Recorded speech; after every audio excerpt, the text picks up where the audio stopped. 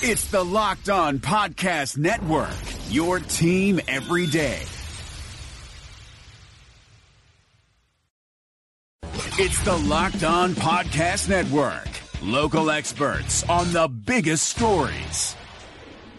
You are Locked On Vikings, your daily Minnesota Vikings podcast. Part of the Locked On Podcast Network, your team every day.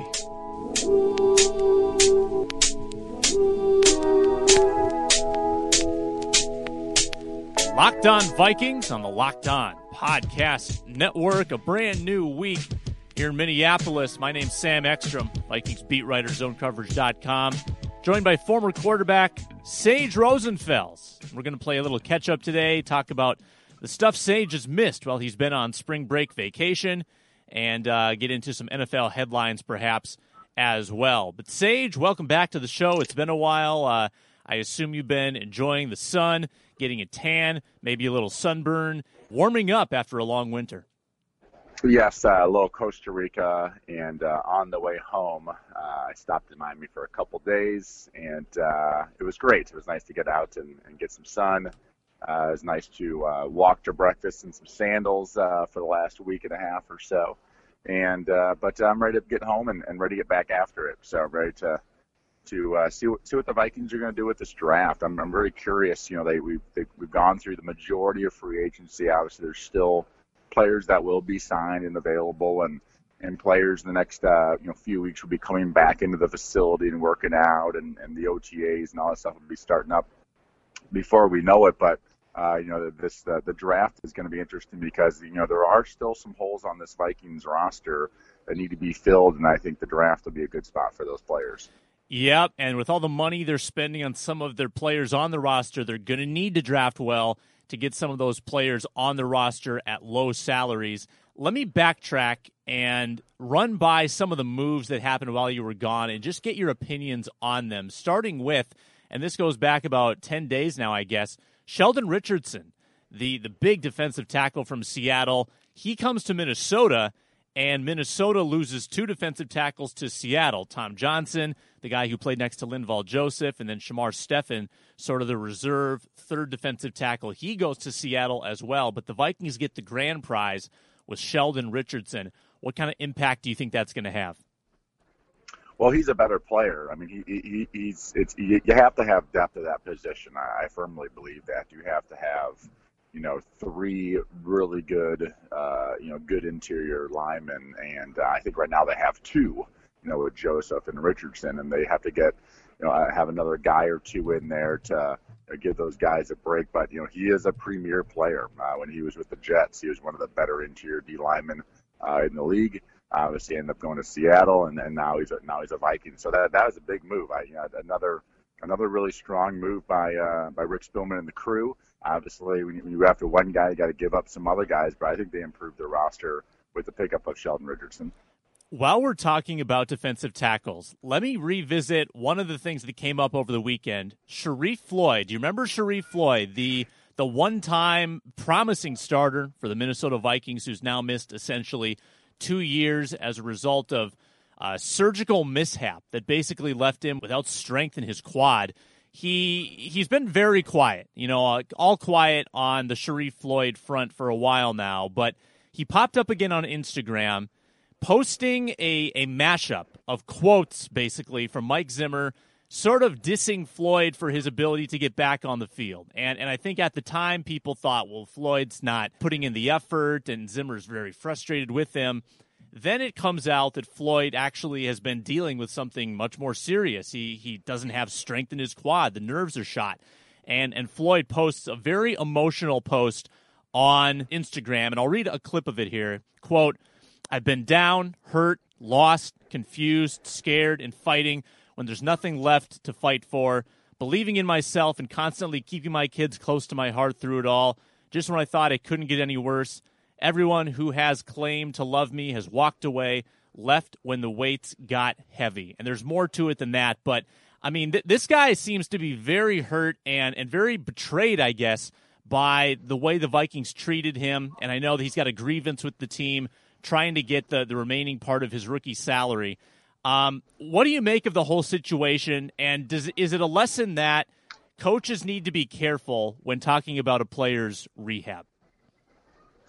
Well, my guess in this situation is that Mike Zimmer, didn't know, not necessarily the extent of the injury. Obviously, he knew he had an injury, but you just sort of assume, the head coaches get, and all coaches get some sort of timeline, from trainers, from doctors. If somebody has a surgery, hey, he's going to be back in a month, or it's going to be 6 months, or whatever it's going to be.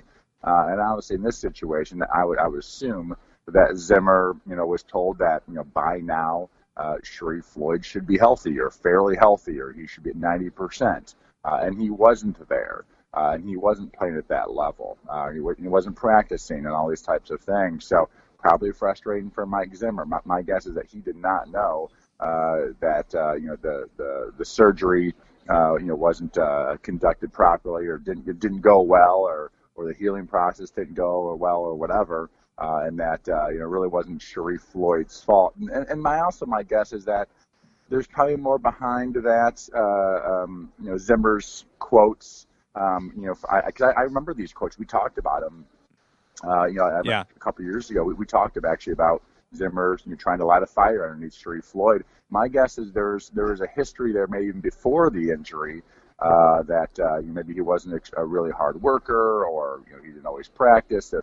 If he was slightly injured, those types of things. And so, I think there's probably more there to the story than obviously than one Instagram post. There's always two sides to the story, or three sides to the story type of thing. But, it is too bad. And that should, you see in the Sharrif Floyd situation, sort of the fine line between really being an NFL superstar, or an NFL player, and being completely out of the league and just done. And that's the way it goes. And that's why, difference between like baseball or basketball, the injuries that pile up in football so quickly, in every single game, it's so violent that, the difference between making, $10 million a year and being completely out of the league is really, really small. And it looks like that's what's happened to Sharrif Floyd. And probably a lesson, too, that when you read the words, so-and-so underwent successful surgery, you probably have to take it with a grain of salt, because that's the go-to line. There was never an unsuccessful surgery, but I'm sure that with so many guys going under the knife, I'm sure that not every surgery is the same. Yes, they're getting the best care, but there probably are cases where maybe the work wasn't done quite as well as it could have been done, and that could maybe also affect rehab time. I'm not a doctor. I don't know, but this probably isn't the only time when somebody has been set back by a surgical procedure that was allegedly going to be routine. Well, that happens all the time, actually, and surgeons make mistakes, and also surgeons do things exactly right. It's a practice. It's not an exact science, and there's scar tissue. There's all sorts of things that happen. Tears are different, and so obviously in his situation things didn't go well. And that's always the risk. Every time these guys go for surgery, and we really take it for granted at this point. So-and-so is going in for a small scope, or so-and-so is going in for surgery. Yeah, he'll be back. I mean, we almost take the emotional aspect out of it. I mean, somebody is going under. They're being cut into. Infections happen. All these things, all these risks occur when you go in for surgery. And most of the time they go right. 95% of the time or so, or maybe higher. Things go right and the player comes back, healthy. But occasionally it doesn't work out, and this is one of those situations. Hi, this is David Locke, the CEO of the Locked On Podcast Network. In this crazy, unprecedented, and unnerving time, I know we're all living our lives a little differently. I thought we had some of our sponsors over the time that might be able to help you out. So we've reached out to them to get you specific offers. Postmates is giving our listeners $100 of free delivery credit for their first 7 days. Start your free deliveries, download the Postmates app, and use the promo code LOCKEDONNBA. Anxiety, stress, need something to calm yourself down? The Calm app is available for you. 40% off to our listeners at calm.com/LockedOnNBA. Stuck at home, want fitness? Echelon Fit has been a sponsor of ours, and you can go to echelonfit.com/LONBA. And if you're looking to add some new knowledge and get a little smarter in your free time, masterclass, or at least your time at home. Masterclass.com/PER is offering 15% off. If you missed any of those, go to LockedOnPodcast.com/offers. That's LockedOnPodcast.com/offers. Thank you very much for tuning in to Locked On Podcast Network. We hope to be here for you to give you a relief and respite from all the other news. And thanks very much. Be safe and practice your social distancing.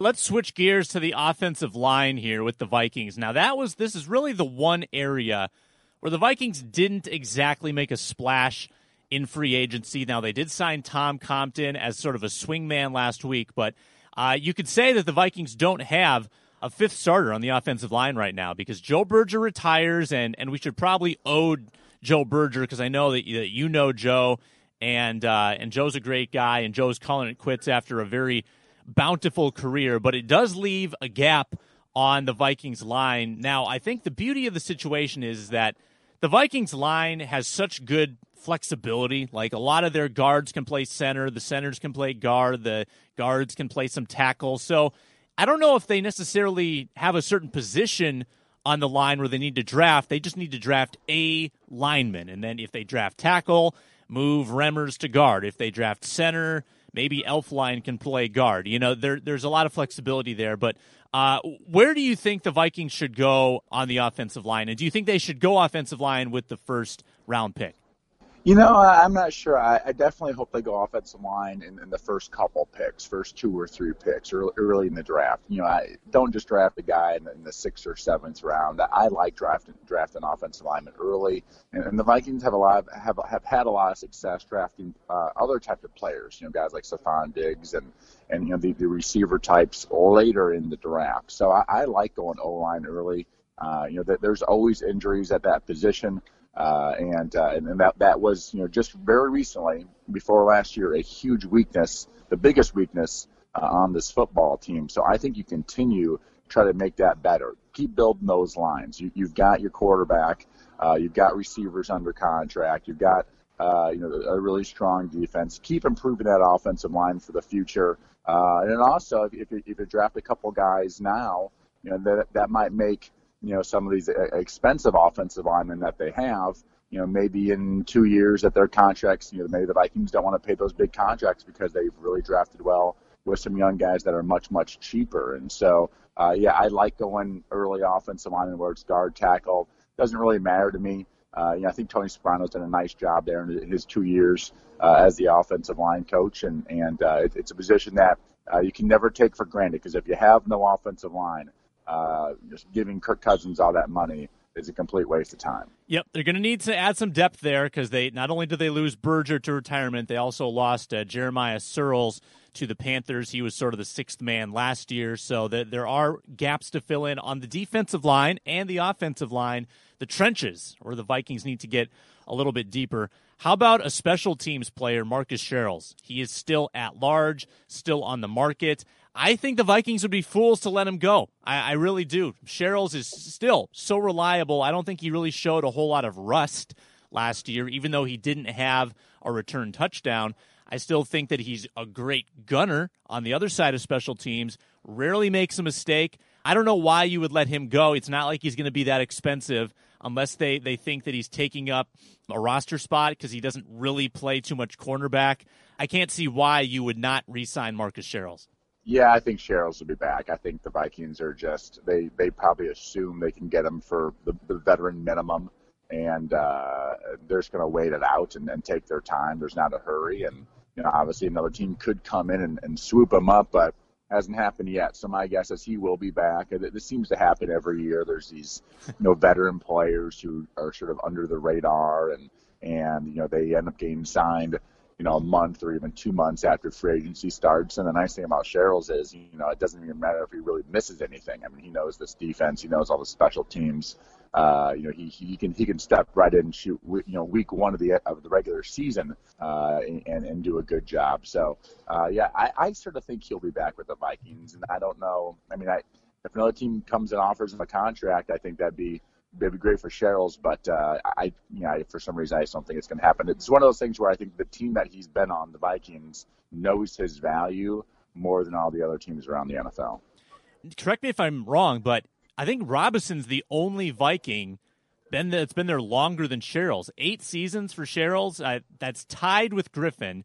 Robinson's obviously 12 years, but I can't think of anybody else who's been there longer. That's insane to have. Yeah, that sounds about right. Right when I was, Sherrill's came in, I feel like right when I was sort of leaving there.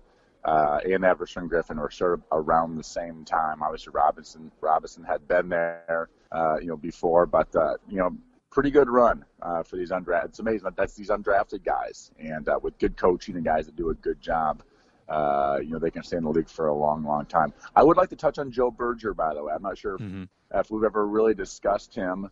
I believe it was 2005. I had signed back with the Miami Dolphins, and Nick Saban was our head coach. And the regular season starts, and it's one of those deals where you have your cuts and all that stuff at the end of the preseason, and then first week of the regular season, all of a sudden you sign a couple guys off of somebody else's team that got cut, or you sign someone else up to somebody's practice squad. The roster changes there in that sort of last weekend after that Thursday preseason game. So we've got this Monday practice, and we've got this new center. This kid, Joe Berger from Michigan Tech. I never even heard of the school before, and he was my center as the backup quarterback, and he was the number 2 center, and got to know him right away. And I feel like right after practice we went in and had lunch and sat next to him, and I was like, man, what a smart guy, and what a nice guy, and you could tell like just a sort of a small town, Midwestern kid, and really, really mature. For his age, and just incredible that a guy from such a small school could play for such a long time in the NFL. And he bounced around a little bit early, but really made a nice career for himself in Minnesota. Really a perfect place for him.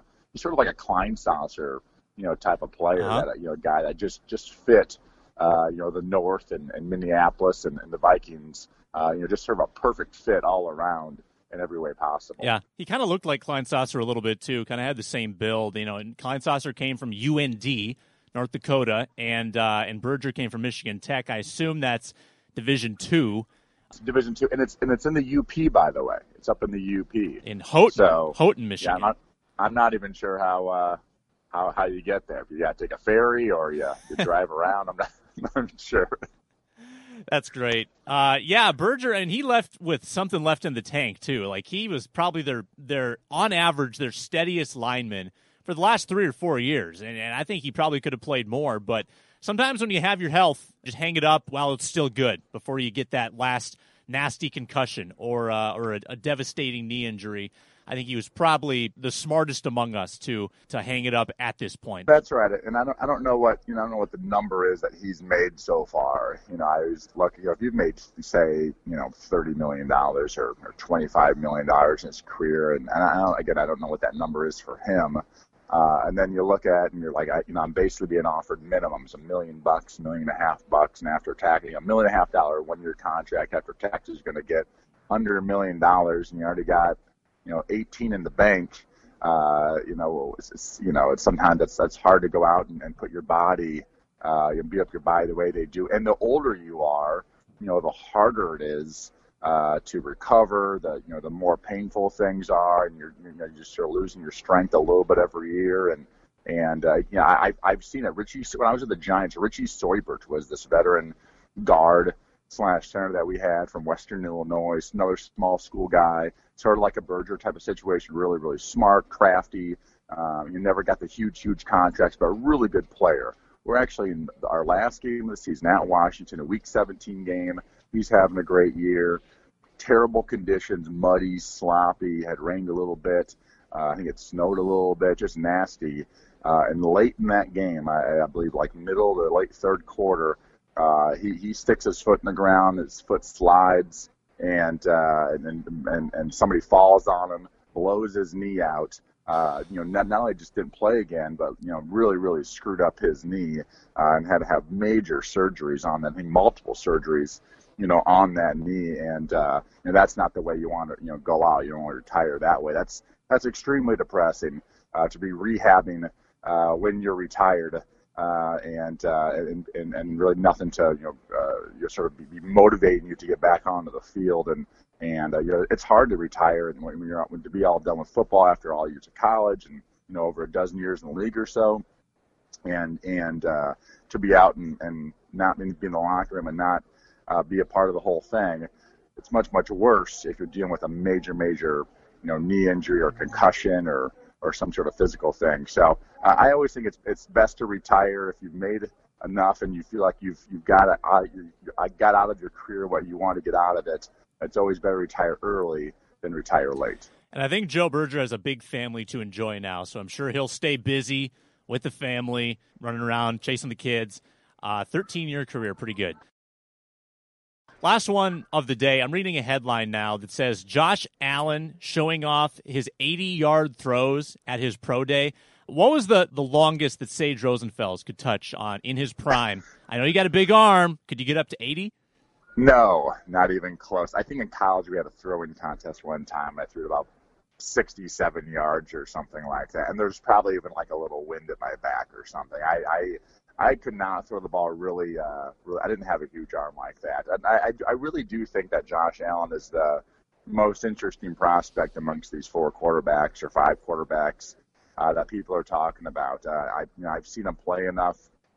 I've seen just his athleticism, and he is extremely talented and athletic. And he's got the biggest arm. He's got a huge arm. Everyone always talks about his accuracy. That's an issue. But he's the guy that has the highest ceiling, and it's one of those deals. If you're going to go for the home run, it's Josh Allen. If you want to go for the singles and doubles, I think that's where you go with guys like Josh Rosen and Baker Mayfield. You just have no idea. Obviously everyone likes Sam Darnold as well, but I think Josh Allen's got the highest ceiling of all the guys. Draft 1 month from today. We'll start zoning in on that as the weeks go on. Sage, welcome back to the Midwest, and we'll talk to you again later this week.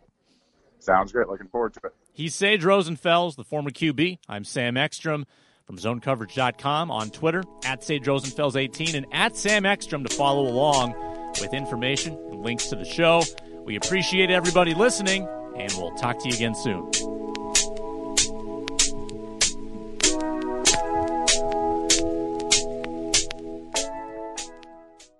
Hey, Locked On Minnesota listeners. This is Tony Abbott here to tell you about the brand new Locked On Wild podcast, where my co-host Joe Booley and I break down the Minnesota Wild every single day. How can you listen? Just search for Locked On Wild in your favorite podcast app and subscribe to bring Locked On Wild to your device every day.